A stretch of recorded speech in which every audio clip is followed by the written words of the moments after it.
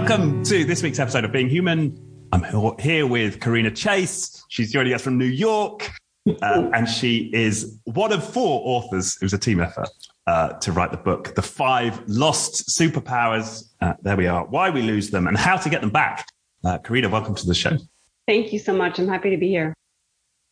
Great. So these 5 lost superpowers, like, what are they and how did we lose them?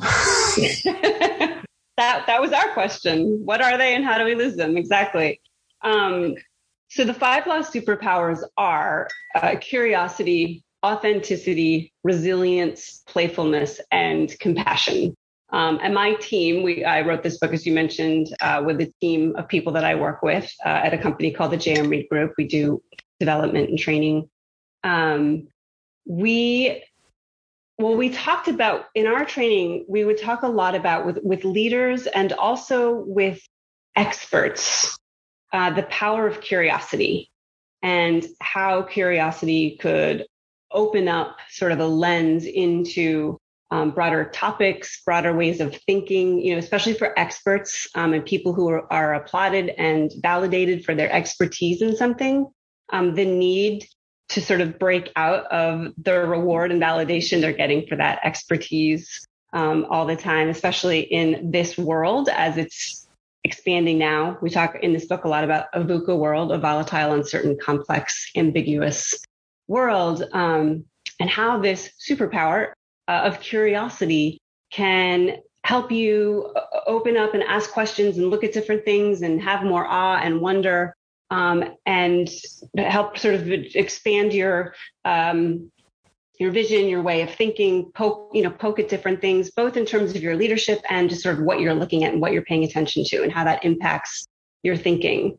And one of the things that we would talk a lot about when we would train and work with people on curiosity is where the heck it went, because children are wildly and wonderfully curious.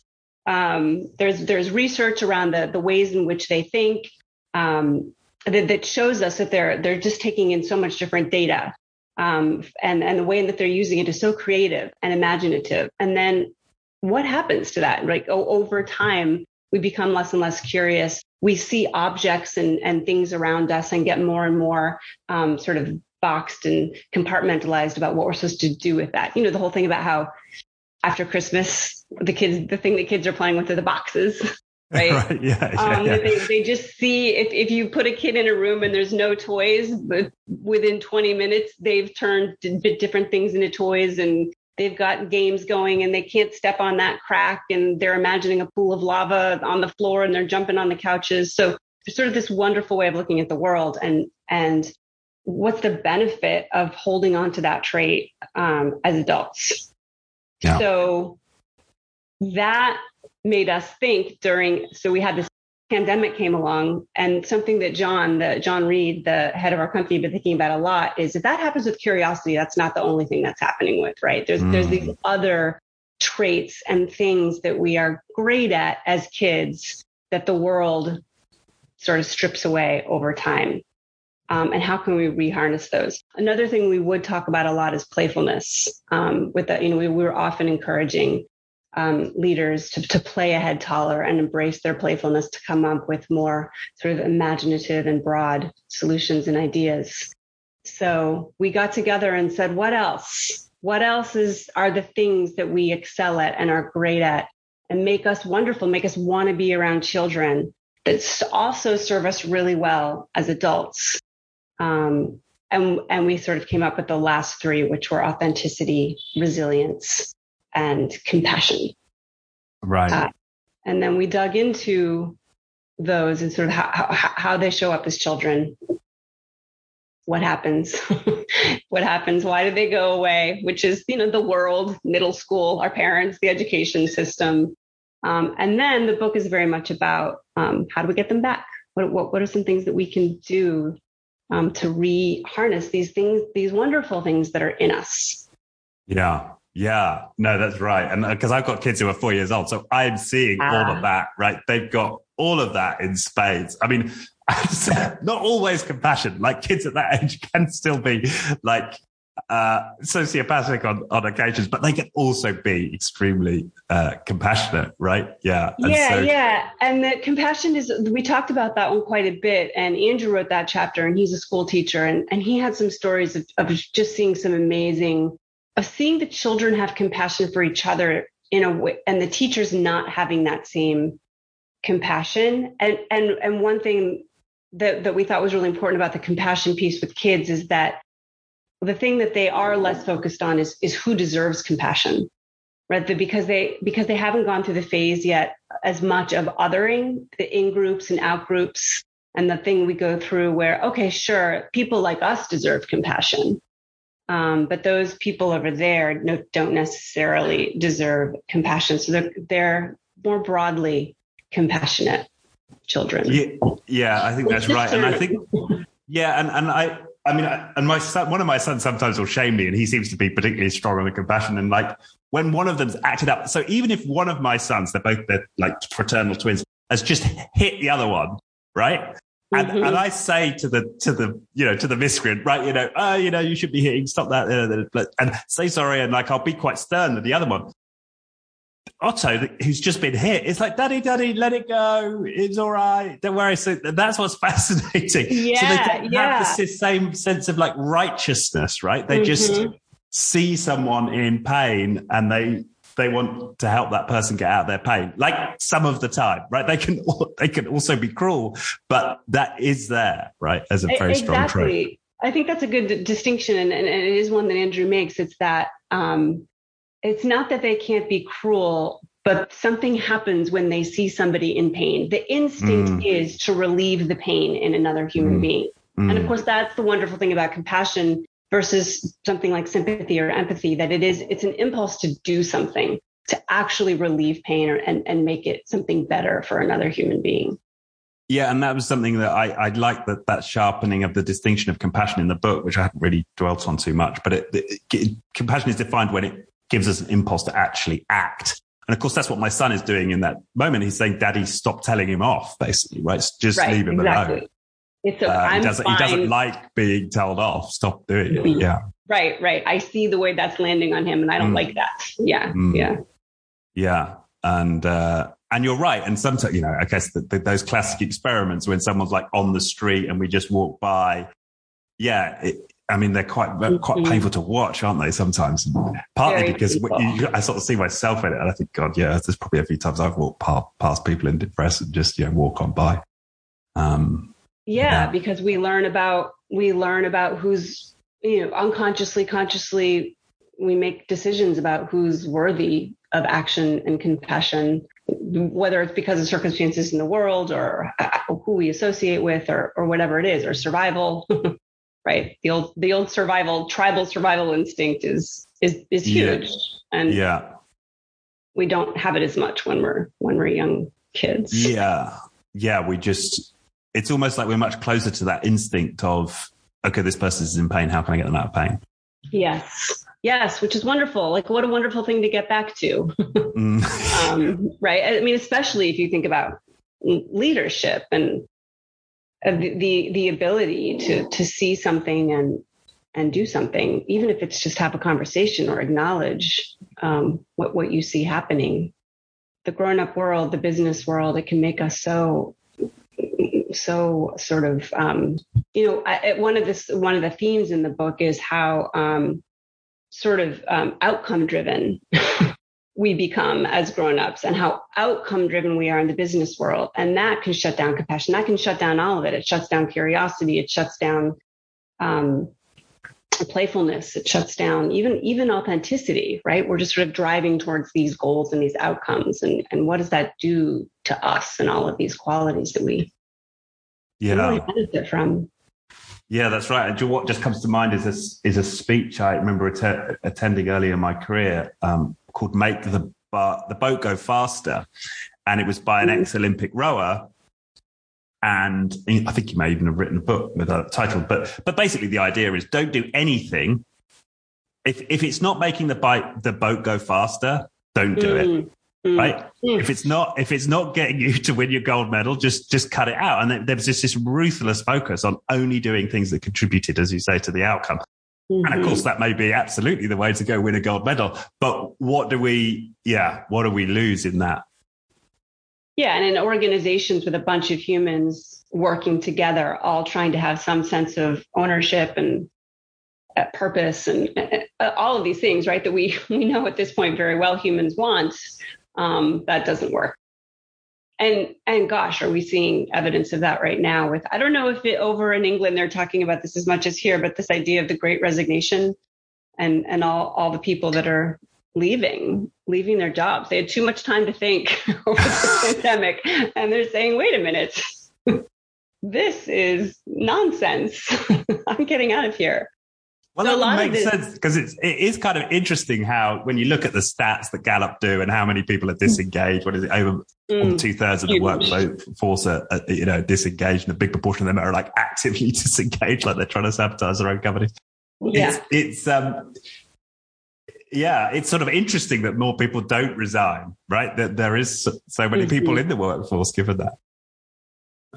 But well, of course, just the need to be employed is what that tells you is how many people are working 100% so that they can bring home a paycheck to their families. Right. And so as soon as you get any kind of flexibility or recognition, and that's not necessary, that there might be another way or path, you're out of there. And maybe that's part of what the pandemic showed people. Yeah, maybe it's given people a bit, as you say, a bit more time to reflect, to look at other opportunities. Maybe there were opportunities in their local area they hadn't realized were available before. And I can see that. So of course, and in addition to doing the training that I do with JM Reed Group, I'm an executive coach, and I work with leaders, but I also work with individual contributors and people sort of at other levels in the organization. And the wonderful thing about that is that I get to talk to people about what they're missing and what they want to be seeing in their leaders, and why they are always thinking about whether or not to stay. And it really has so much to do. And we know this. I mean, the research says this, but of course, to be in conversation with people that are really working through why it doesn't feel good to them, why it doesn't feel like enough, even though they've got a great paycheck. And it does have so much to do with wanting more, wanting to feel like they are going to be surrounded by a community of people that are curious and resilient and authentic and playful and, all of these things. So I don't know, there's a definite business case, both to cultivating these things as a leader, but also who doesn't want to be all of these things, and who doesn't want to be around people, right, that are playful and curious and authentic? And I suppose my experience, even with my own journey with some of that, is that even like intellectually, like I get that, those are all things that intellectually I can conceive, that I'd want more of in my life. I still often have to deal with quite a lot of my own stuff to allow that to come out, right? Like the playfulness, for example. It's like, there are just moments where I'm like, well, do I be playful here and make a joke and do something odd and like risk social opprobrium, or do I, just sort of stay still, and don't do that, right? Yeah. It's like, it can, there's a process, right? That individuals need to go through, even if the environment's conducive, to actually step into some of these, ways of being. Yeah, that's one of the things I talk about in the authenticity chapter is how do we figure that out? Like, what does that even mean? Like, who are we what are our authentic selves? And that one of the things that I think a lot of us do is define that a little bit too narrowly. At some point, we decide, okay, this is who I am, and this is how I operate in the world. And then if a situation or a person or a dynamic demands something else from us and we try to flex to that, sometimes I think we feel confused. Well, are we flexing to this environment, or am I like having to wildly go out of my comfort zone and not be authentic? And sort of argue, as Walt Whitman said, we are wide, we are large, we contain multitudes. Yes. That if we can kind of play around with the edges of who we think we are and how we usually operate, most of us will find that there's a lot more area that we can play around in, where we're still authentic. We're still being true to who we are and what we think and what we believe. And sort of being playful with those edges can help us expand our sense of authenticity and who we are. And then clearly, of course, notice when, you know what, I have been doing that, but every day I go to work and every day I'm pretending to think something is funny, and I'm pretending to like the way that person does that. And I'm pretending to value the way that we operate around here. And then of course that's something different. But if we're just, maybe just playing around with how we communicate a little bit, or maybe we'll put on some nicer clothing, or whatever it is, what's inside of us that enables us to still show up as we are. Yeah. And I'm just thinking what comes to mind is, like, I've written this comedy sketch, right? That and I've got a friend who might be up for doing it, and like we're just working out like the logistics of how we might film it. But there's this huge part of me is like, oh, but I've got this like serious business podcast, that we get into philosophy and like the meaning of being human, and now what, I'm just going to go do like a comedy sketch on YouTube, like. That conversation is going on in my head, and I'm sure that must go on for people who like they read books like your book, and they're like, yeah, but am I kind of ready to be authentic and playful? And like, what's going to happen? Are all my clients going to think I'm like something else now? And it's, there's something about courage, right? In for sure stepping into these spaces and just like trusting that it's all going to be okay. Yeah. And that you can test it a little bit. As well. I mean, of course, the process of coaching has very much to do with, oh, I want to do more of this or be more like this or try this, but I'm afraid, and then you do all these things. Well, what's the worst thing that's going to happen? Like, what's the worst thing that's going to happen if you put this comedy sketch up on YouTube? Like, is your whole business going to crumble? Right? Or like maybe 3 potential clients are going to scratch their chins and be like, what was that about? And maybe you'll have some great answer. That was about exploring playfulness. There you go. I've got my answer.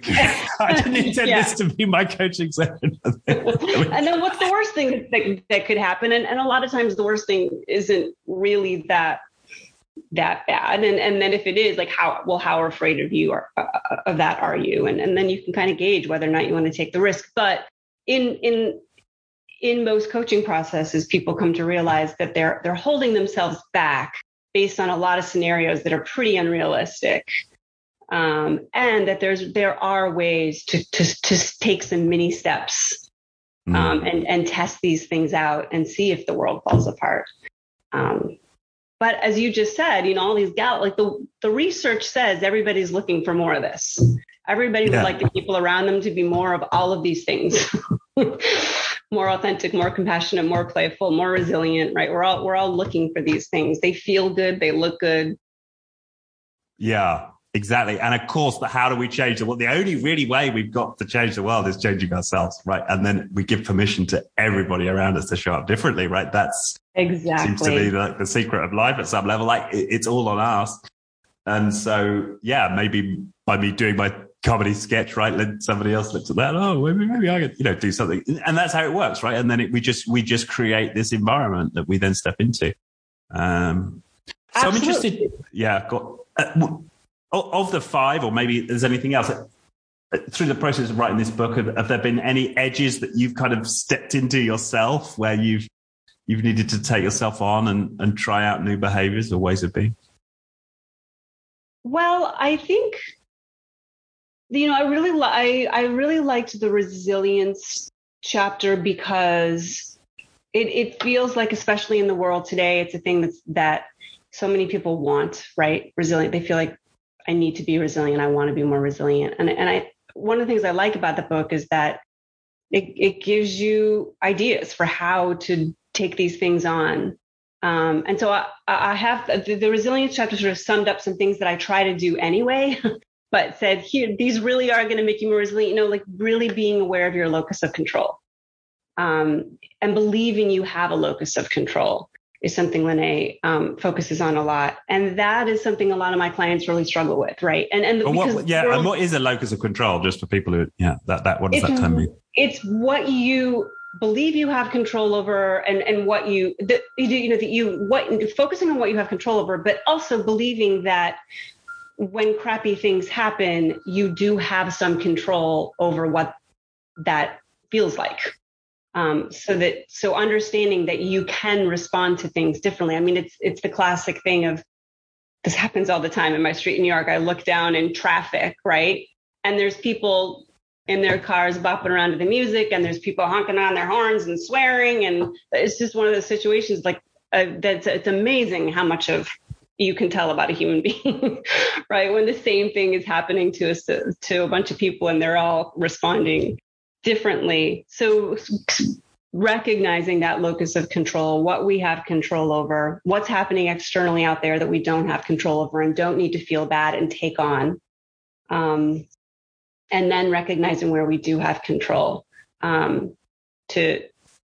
own the way that we respond to things. That's a huge part of resilience. It's daily work, and she talks about that's like, sure, there are people that are more resilient and there are more people that are just naturally better at that. But so much of what it is to be resilient is sort of focused work of thinking about what we have control over. And finding meaning is part of resilience, which is part of what we do for a living, right? Is help people find meaning in what they're doing and what's happening. This belief that everything happens for a reason can be really detrimental. What the heck does that mean? Look, if you find your own meaning in terms of why something's, how is it going to serve you? What are you going to do with it? A lot of really hard things happened to a lot of people this year, and to try to take on any universal meaning might not be as good for resilience as how is this impacting me, and what does this mean for my life, and how am I going to get meaning out of this, which again is a kind of locus of control, sort of taking control of what's happening, looking for the good stuff, not necessarily having like this wearing rose-colored glasses all the time, but what does it mean to be actively looking for what's happening around you that's good and positive, whether it's that this person is in your life or that you have this particular safety net. And being able to identify and focus on those things at times when you feel scared or out of control. And being vulnerable is part of resilience, being able to say, I need help. She also talks about having a tribe, right? Who are your people? Who are your people that you go to that you can count on, that know you? Talk about this in the authenticity chapter too. Like one of the great benefits of being authentic and being truly you is that you learn who responds to you. You learn who your people are. Because when you're being authentic, the people that love those qualities and things about who you are attracted to you. And then you've got your tribe, which is also part of resilience. So that, I guess, what really spoke to me, that these things that I try to help my clients with and that I'm working on every day really are worth doing. And they're the things that create the foundation of resilience. Right.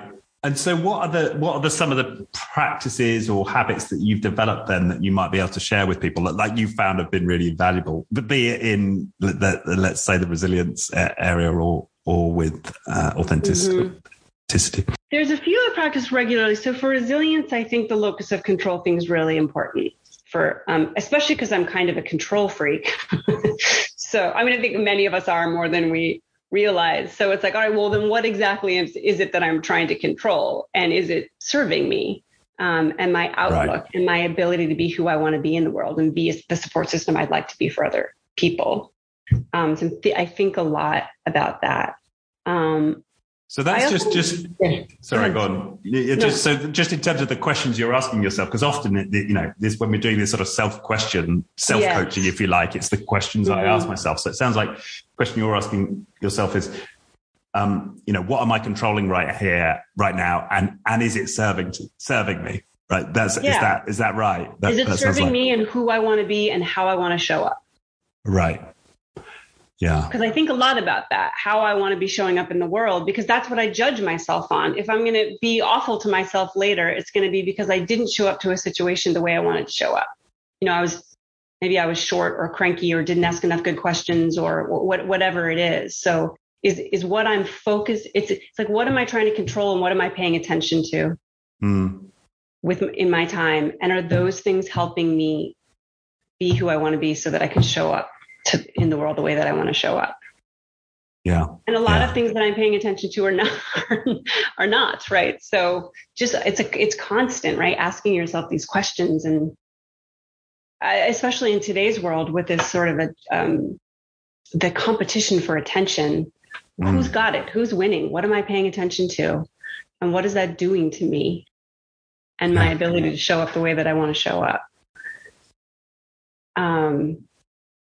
So that I think in the curiosity chapter, John talks about asking better questions. And I'm a coach, right? So I'm always thinking about better questions, but it's just something you can always get better and better and better at. It's kind of like, you know, how when you're a grown up, it's like the older you get, the more you realize you don't know.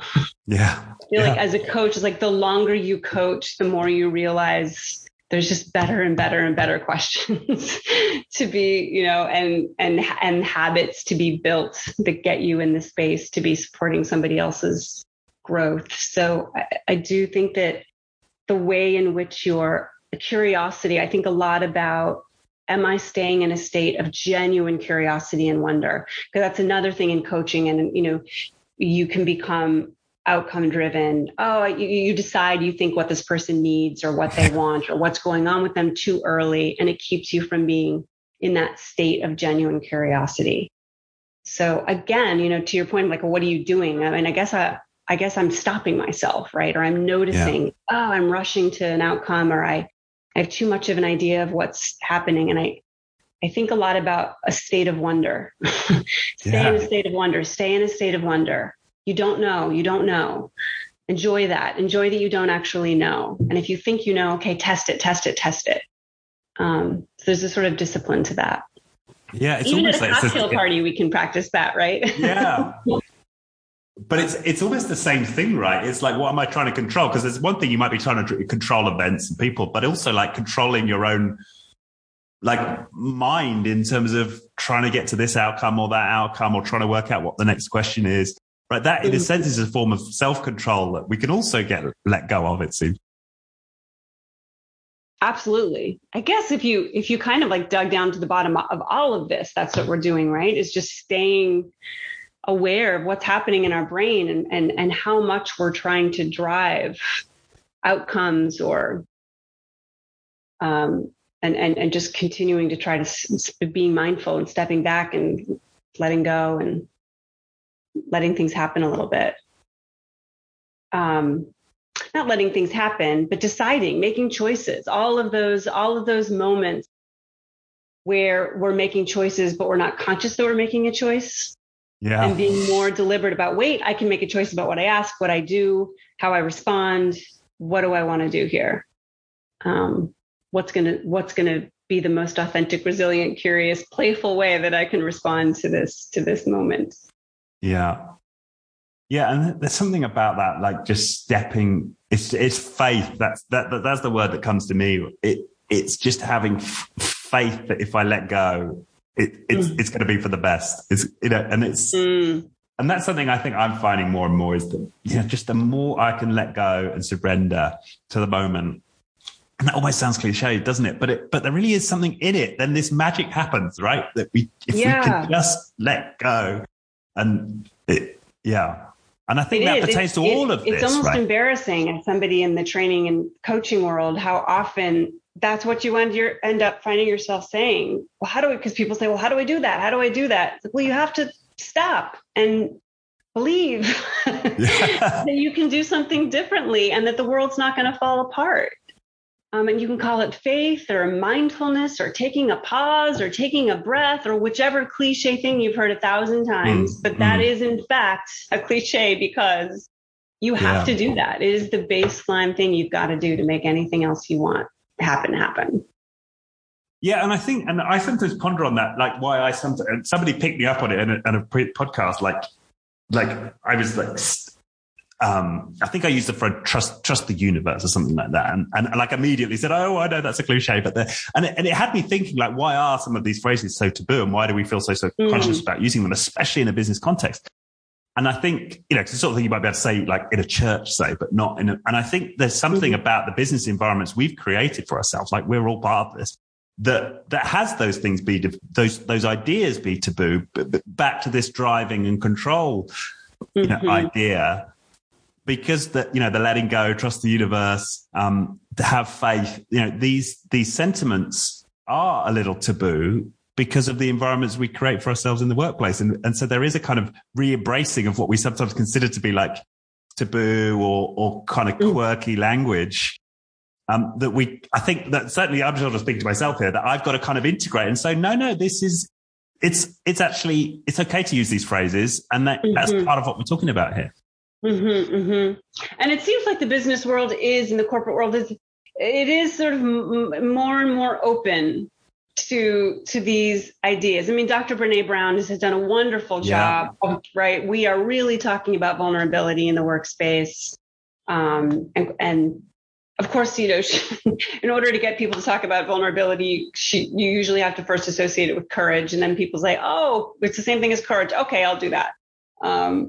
But yeah, there do see growth mindset, I feel like, is really making its way, and the idea of letting go of validation, encouraging effort instead of results. So there is this expansion, I feel like, of the way in which we can talk in the business world, but it's still, as you say, it's still, you bump up against these phrases and ways of thinking. You're like, they're not ready for this yet. But and that's what a lot of, I think, this book and other books are about, is like, how can we translate these really fundamental things that make us human, that make us better, they make us more effective, they make the people around us more effective. How do we translate that so that everybody can hear us, even if they're not speaking some of that language yet? Yeah, that's right. I think that's right, isn't there? There's a kind of judiciousness of using language that's important. And of course, the more I self-censor, the more I create that world. Like, it's both, right? And I've got to embrace all of these ideas and speak about them openly, and not have them be awkward for myself in order for them to not be awkward for others. That's right. Important. Yeah, and that's a big part of our job, I think, is the ideas are the same, really. You know, the concepts that we're talking about, what makes us a better human in any context or environment, it's the same in the corporate world. We're just always trying to translate it so that they'll hear it and buy it and associate it with whatever outcomes they're working towards, right? Yeah. It's a funny thing. But yeah, so I think, Eve, as I think about these chapters and the recommendations that we make to embrace or nurture our authenticity and playfulness and all of these, all of it requires pausing, stopping, paying attention. What are we doing? What's the habitual way in which I'm going to respond to this? And do I want to do something a little bit different? You know, and as kids, we don't have any of those habits formed yet. We haven't put the whole world into boxes and compartments.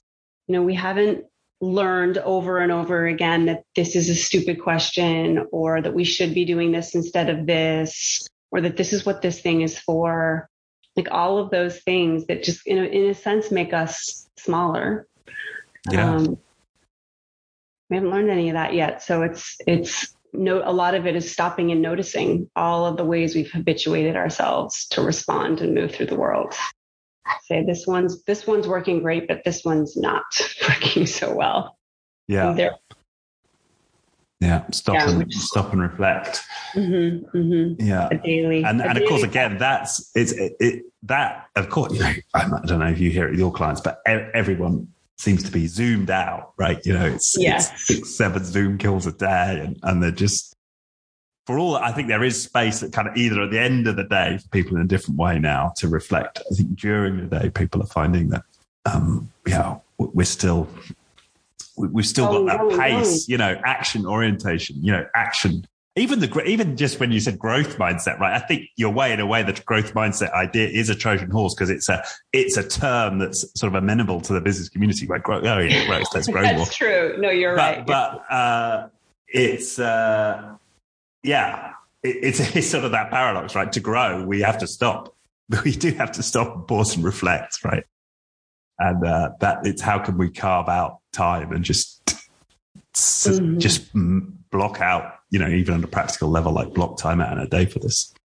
Yeah. And even to move a little bit slower through the day, even so that at the end of a meeting, you can say, did I show up to that the way that I wanted to show up? Or what happened there? Or like, check in with yourself. Like, how am I feeling right now? Like, we'll go from meeting to meeting to meeting.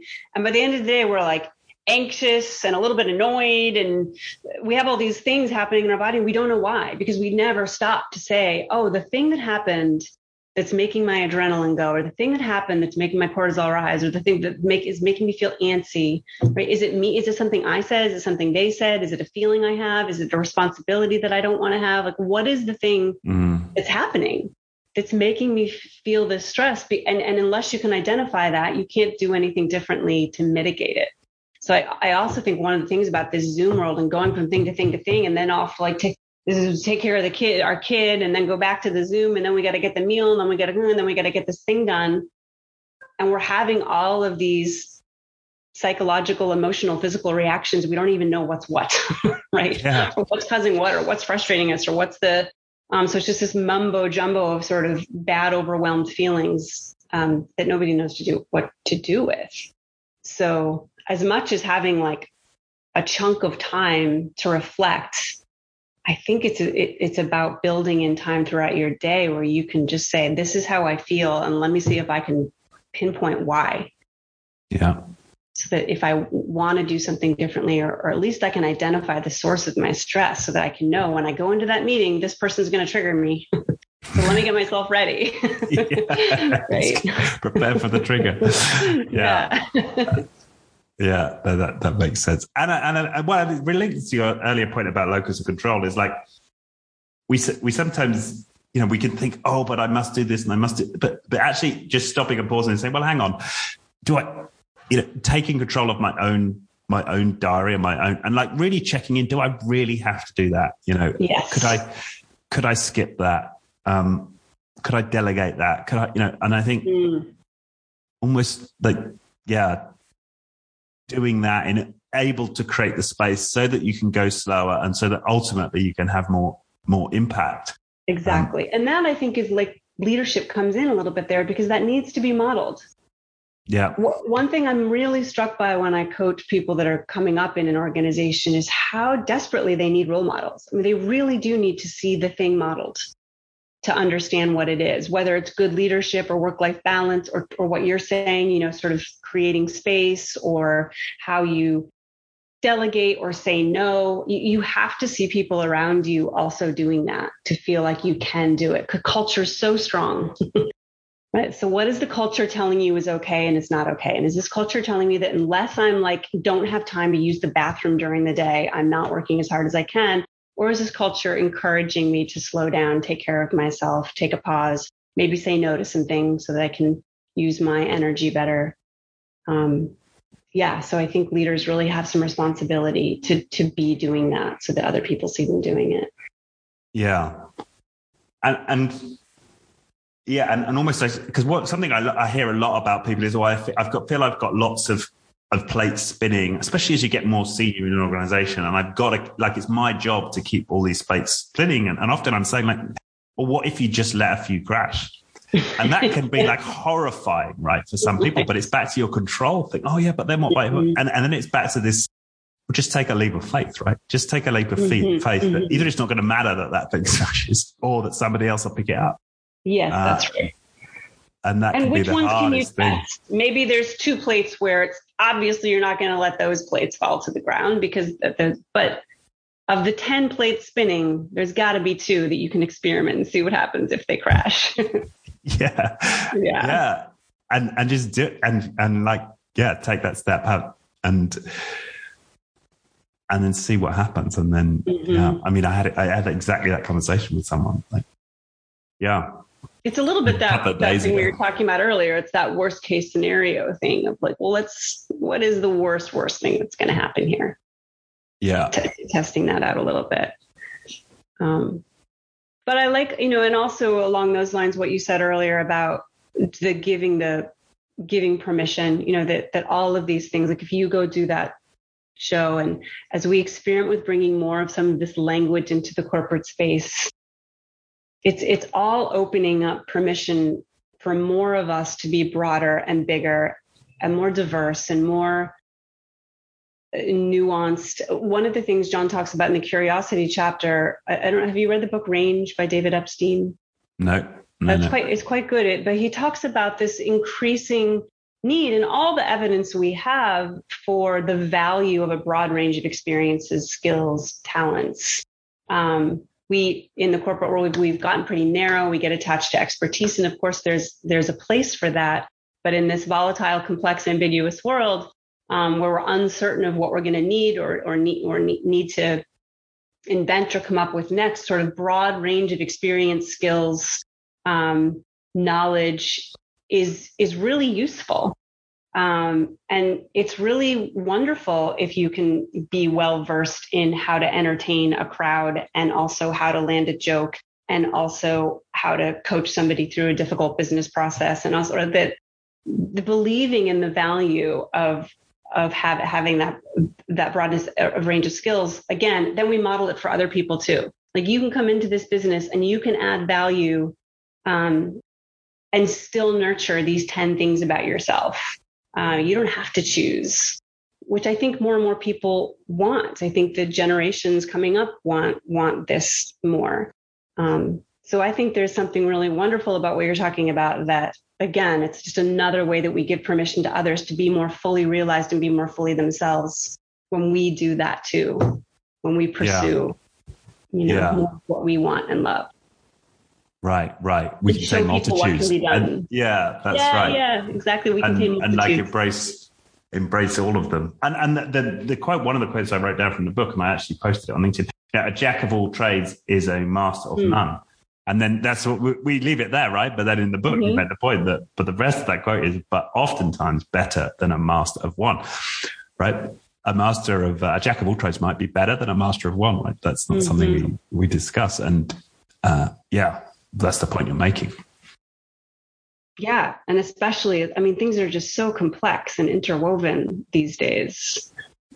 So multiple ways of looking at things and understanding things is clearly so valuable. Yeah. And I think so, being that, because I read that quote and I'm like, oh, thank God, right? Because I've always been a genius. And and that whole thing about mastery and like 10,000 hours, I'm like, oh God, I can't imagine spending 10 minutes on one thing, like that 10,000 hours, right? And so, or 100,000, whatever. And so, but yeah, that notion that actually just being pretty good at quite a lot of things might actually allow you to master some complex activity, because you've got just enough skill in a range of areas that actually allows you to be, more effective than, just being an expert in one. Exactly. Yeah. And certainly for leadership, you can see how that would pay off, and that you can really understand the broadness of how all the pieces are going together better, and understanding what different people are doing, even if you don't understand every single detail, that you can sort of broadly understand how all these pieces fit together and create this outcome. Or and certainly for innovative ideas, innovation is very much, I think, dependent on our trust, our faith that we don't have to have one set of expertise. Yeah, and I also think it's kind of closer to our humanity and how we evolved. If you think about it, if you go back to the environments we evolved in, we couldn't just be good at like growing carrots, right? We'd have had to have been good at like doing a bit of hunting and growing some vegetables and building the house, and and there would have been a whole bunch of different things that we'd have to be pretty good at, right? And it would have actually been pretty rare for someone to, has survived in a tribe through having only one skill. Yeah. And then you have to adapt. If the world changes, something happens, being able to adapt. And if you're too locked into, but this is what I do and this is how I do it, which would certainly impact your resilience. Yes, I think getting to feel yourself be good at a variety of things, and also just trying different things. And, you think about growth mindset, and what growth mindset is meant to nurture is our willingness to be wrong. It's our willingness to fall off, to maybe not be the smartest person in the room sometimes, our willingness to try different things, put some effort in, even if we're not going to be the winner. And every corporation or business I'm in is encouraging that. Like, we need more people that are willing to try more things and don't need to be the smartest person in the room all the time. And so a lot of that has to do with doing it, just doing it and modeling it, which I guess is what we're talking about, like modeling. Oops, I tried that. That didn't work out so well. Let me try this. Let me play around with this thing over here and see how that goes. Yeah. Have you got any stories from that in your own life recently, like stuff you played and failed at, or like had experiences of trying some of that? Yeah, I mean, I guess in a way, when you're facilitating groups and coaching individuals, there are little paths that I that I try. Sometimes they're all, maybe I'm going to drop this story and see how that goes, or even something like, the extent to which you share your own personal experience versus not. Yeah. I'm always kind of testing those things and what's working, what stories land, how much, what stories of mine land, what stories about the world land. The Zoom has created a lot of, trying to make a group work in Zoom and trying different things. And yes, some things have definitely clunked.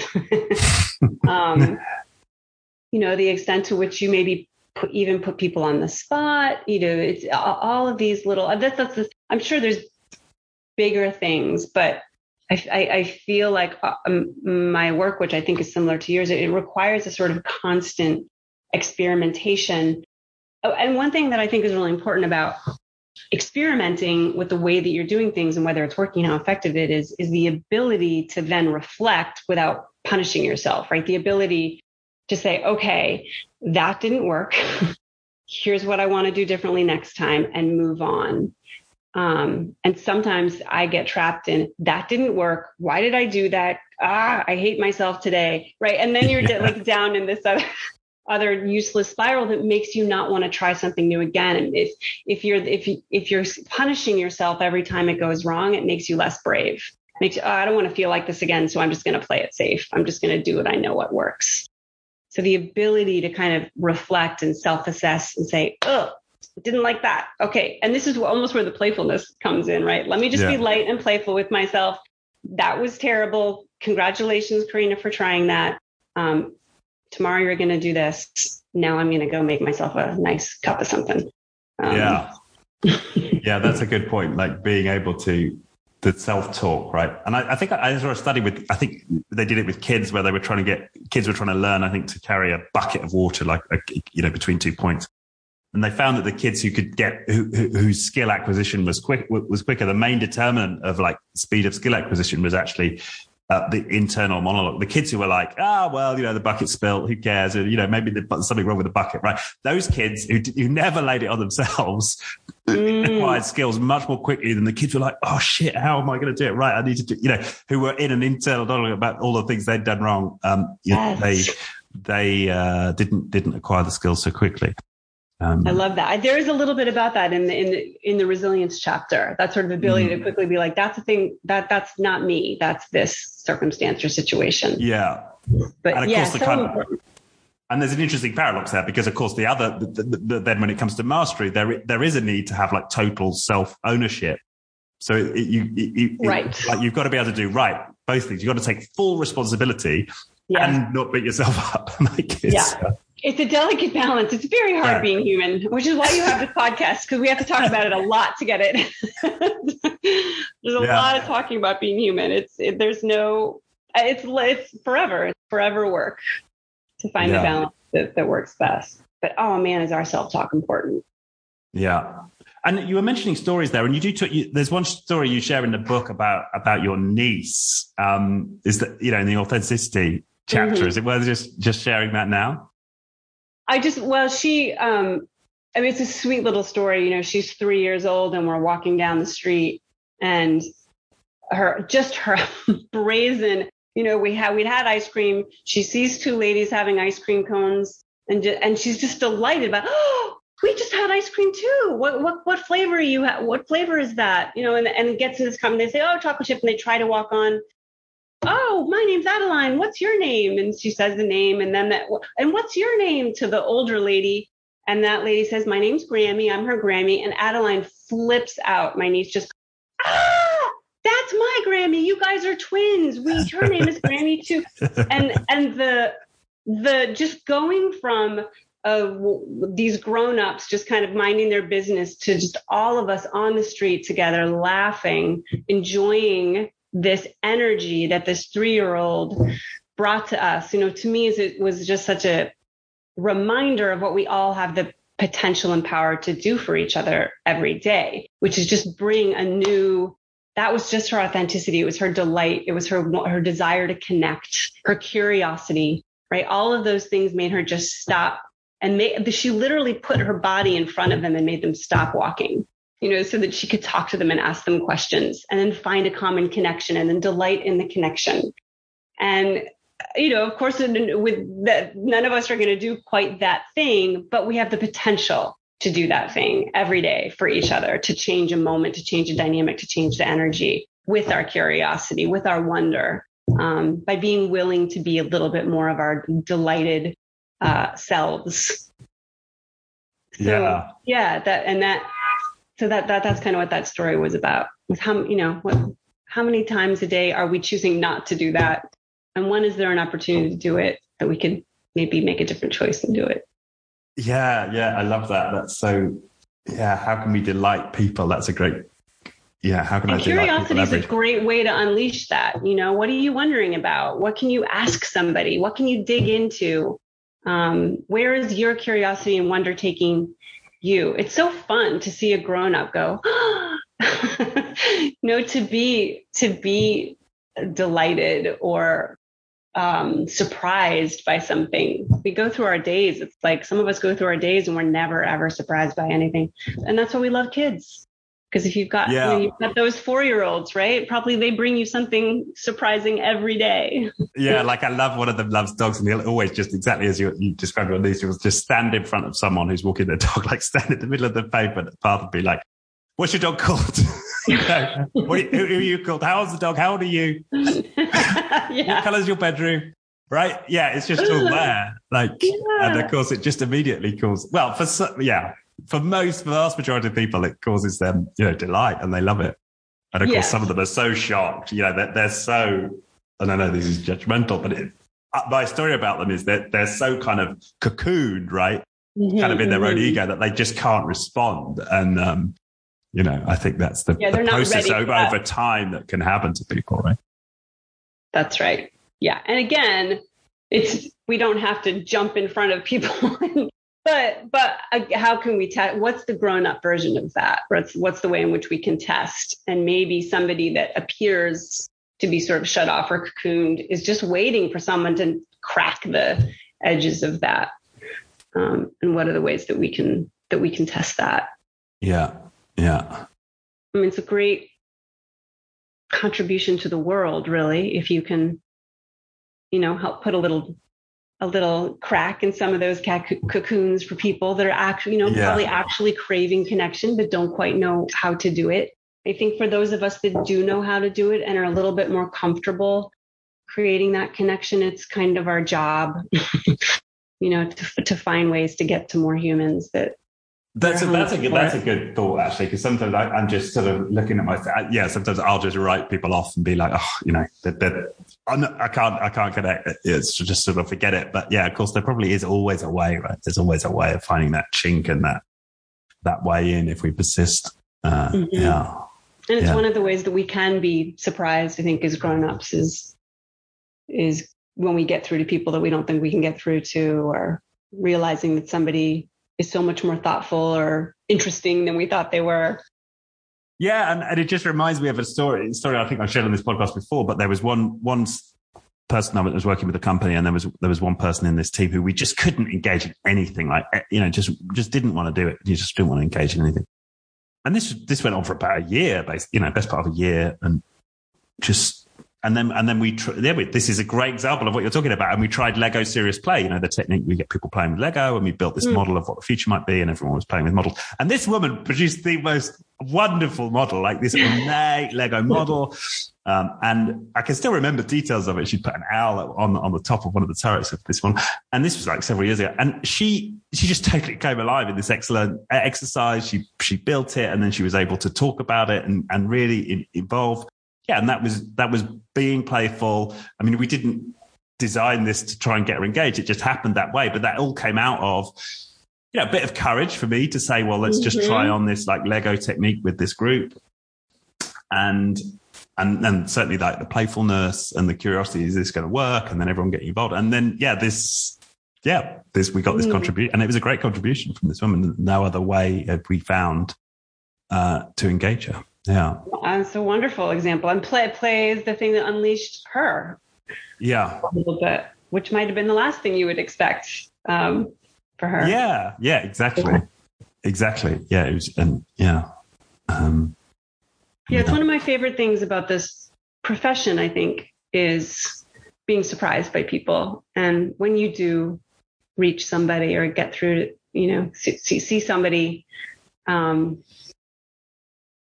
open up or have a realization, or just being surprised, just having an idea about who somebody is and what they're capable of, and you think you've got their number, and then they just surprise you. We need that. I really think grown-ups need to be surprised by each other regularly, or we just get too many ideas about all the boxes that we've put people in. We get sort of affirmed that, oh yeah, all my boxes and files are correct. This is where everybody goes. Right. We just need to have those busted up. Yeah. Like just letting go of that story. Yeah. Like, cause we all end up with little stories about everyone in their lives. Like, this person's like that. She's like that. He's like this. Yeah. Exactly. Letting go of those and just like staying in wonder, staying in curiosity, staying playful. Yeah. Yeah. That's the life's, in some ways that's a lifetime's work. But yeah. So it's what you're pointing to, it seems.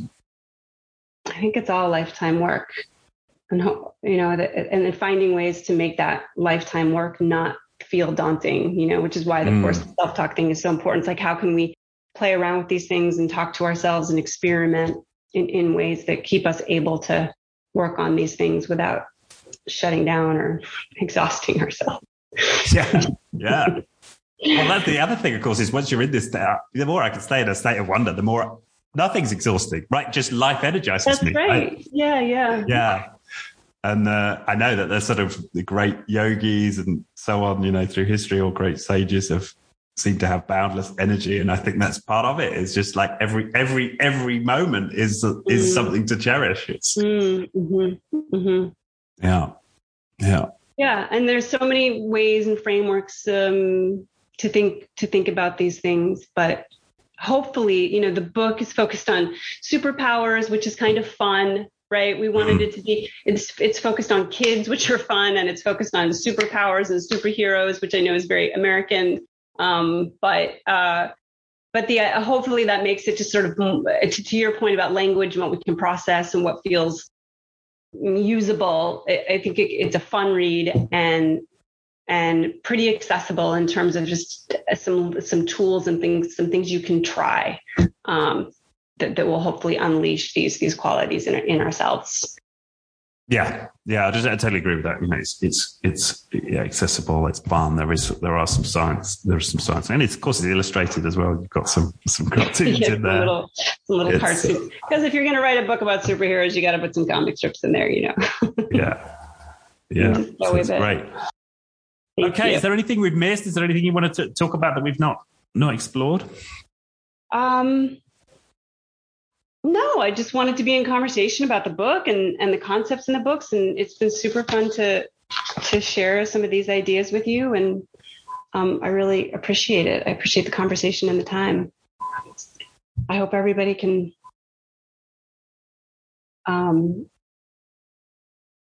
I don't know. The playfulness is what's in my mind right now, is like maybe just move. It's the beginning of my day. So I'm just thinking I want to go into this day and sort of be more playful with the way that I approach people and things. And it really feels like even just that intention of I'm going to be a little lighter and more playful today could absolutely change what a day feels like. Yeah. Well, touche. Okay. Well, that sounds like a great message to end on. So, Carina, thank you so much. We'll put a link to the book and to what's the name of the JM Read group, right? Mm-hmm. So we'll also link out to that for people who want to connect with you. Thank you. Excellent. All right. What a great way to start the day. I really appreciate being with you, and I hope you have a great rest of your day, although I think yours is almost over. Yeah. Well, no, we've just passed lunchtime. So, yeah, I've still got okay. All right. an afternoon. Math is not my forte. I'm good at other things. Yeah, 6 hours. That's okay. So, yeah, I've still got plenty of adventures, including getting my boys to bed, which is always playful. Yeah, I know all about that bedtime routine. Yeah, more playful than we want usually. Good. All right. Well, thanks so much. Yeah. Thank you, Richard. What a pleasure to be with you. All right. All right. Bye-bye. Bye. Well, thank you. The Being Human podcast was brought to you by First Human. For more on First Human's human-focused coaching and leadership programs, head to firsthuman.com.